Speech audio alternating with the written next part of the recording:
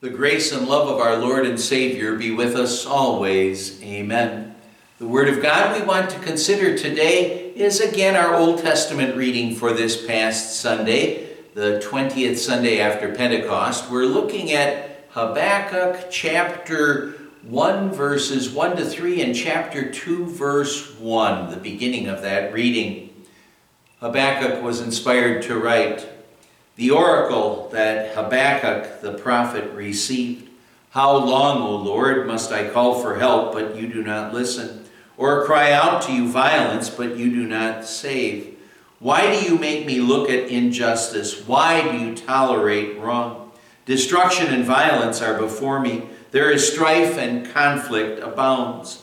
I will stand at my watch and station myself on the ramparts. I will look to see what he will say to me and what answer I am to give to this complaint."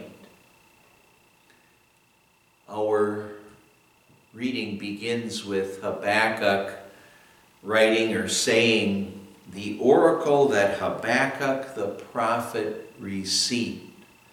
That word oracle, it has as its base meaning the word burden, literally means that, and the prophecies that God gave to Habakkuk to share with the people, they were burdensome to Habakkuk because of the terrible judgments that they contained.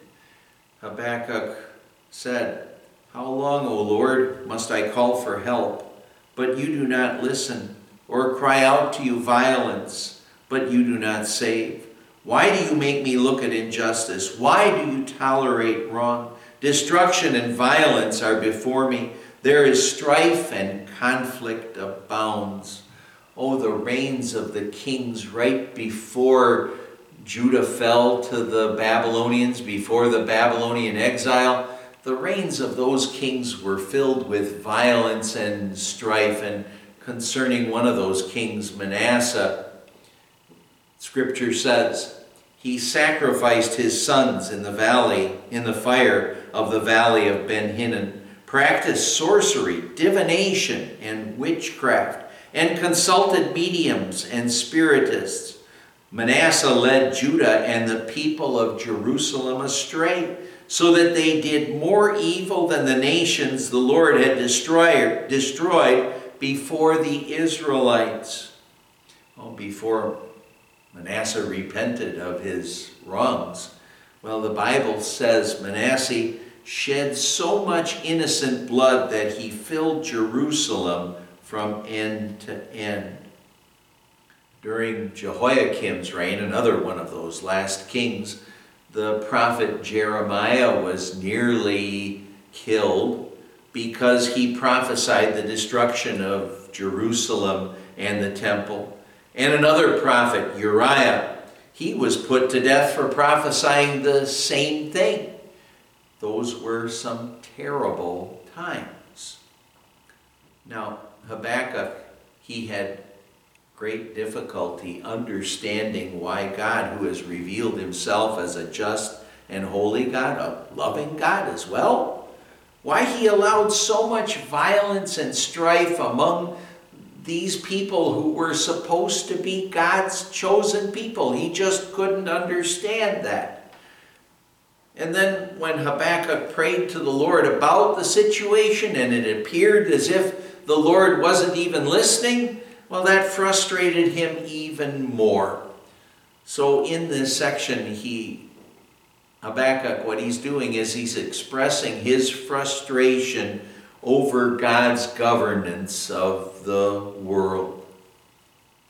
Such frustration is not uncommon amongst God's people. And in yesterday's devotion, I talked a bit about the frustrations that my dad is dealing with at the present time, being in a nursing home situation, not being able to go home, dealing with COVID and the weakness that he's feeling right now.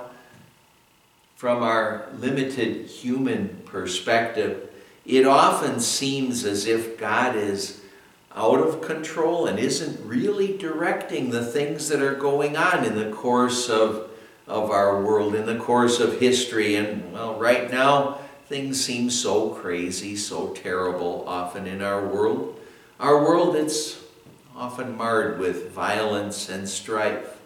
The world's government that are supposed to be, well, they are God's representatives. They're supposed to be there to serve us good. What they seem to be doing is they seem to be using their positions of authority to promote wickedness rather than to uphold justice.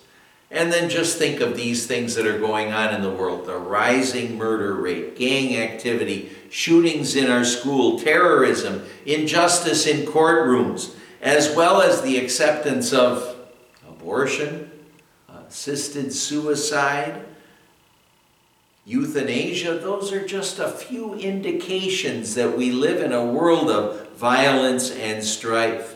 And furthermore, when our church body has to bring home foreign missionaries because the gospel being preached in different worlds puts them at risk, puts their lives at risk, well, that's another indication that our times are characterized by violence.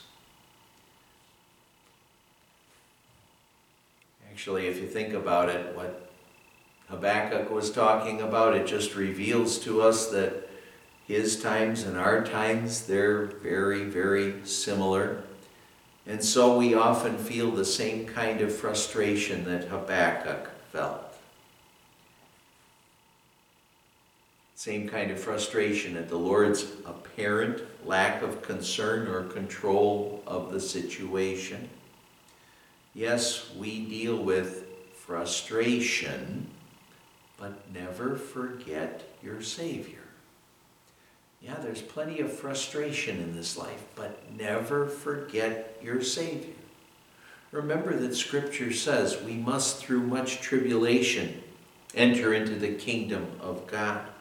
And what does that mean?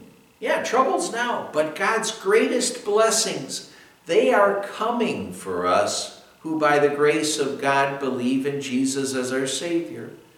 And in this life's trials and troubles, as we deal with those things, well, think about how blessed we are, because we have a Savior who promises us that He's never going to leave us. He's never going to forsake us. That means even in our trials and troubles, because we have our Savior, we are so richly blessed. Frustrations, yes, but never forget your Savior. Amen. Let's pray. Lord God, Heavenly Father, give us strength through your word and sacraments so we deal with life's trials and troubles. And help us to never forget we have a Savior. With the frustrations we experience, help us never to forget our Savior. We pray in His name.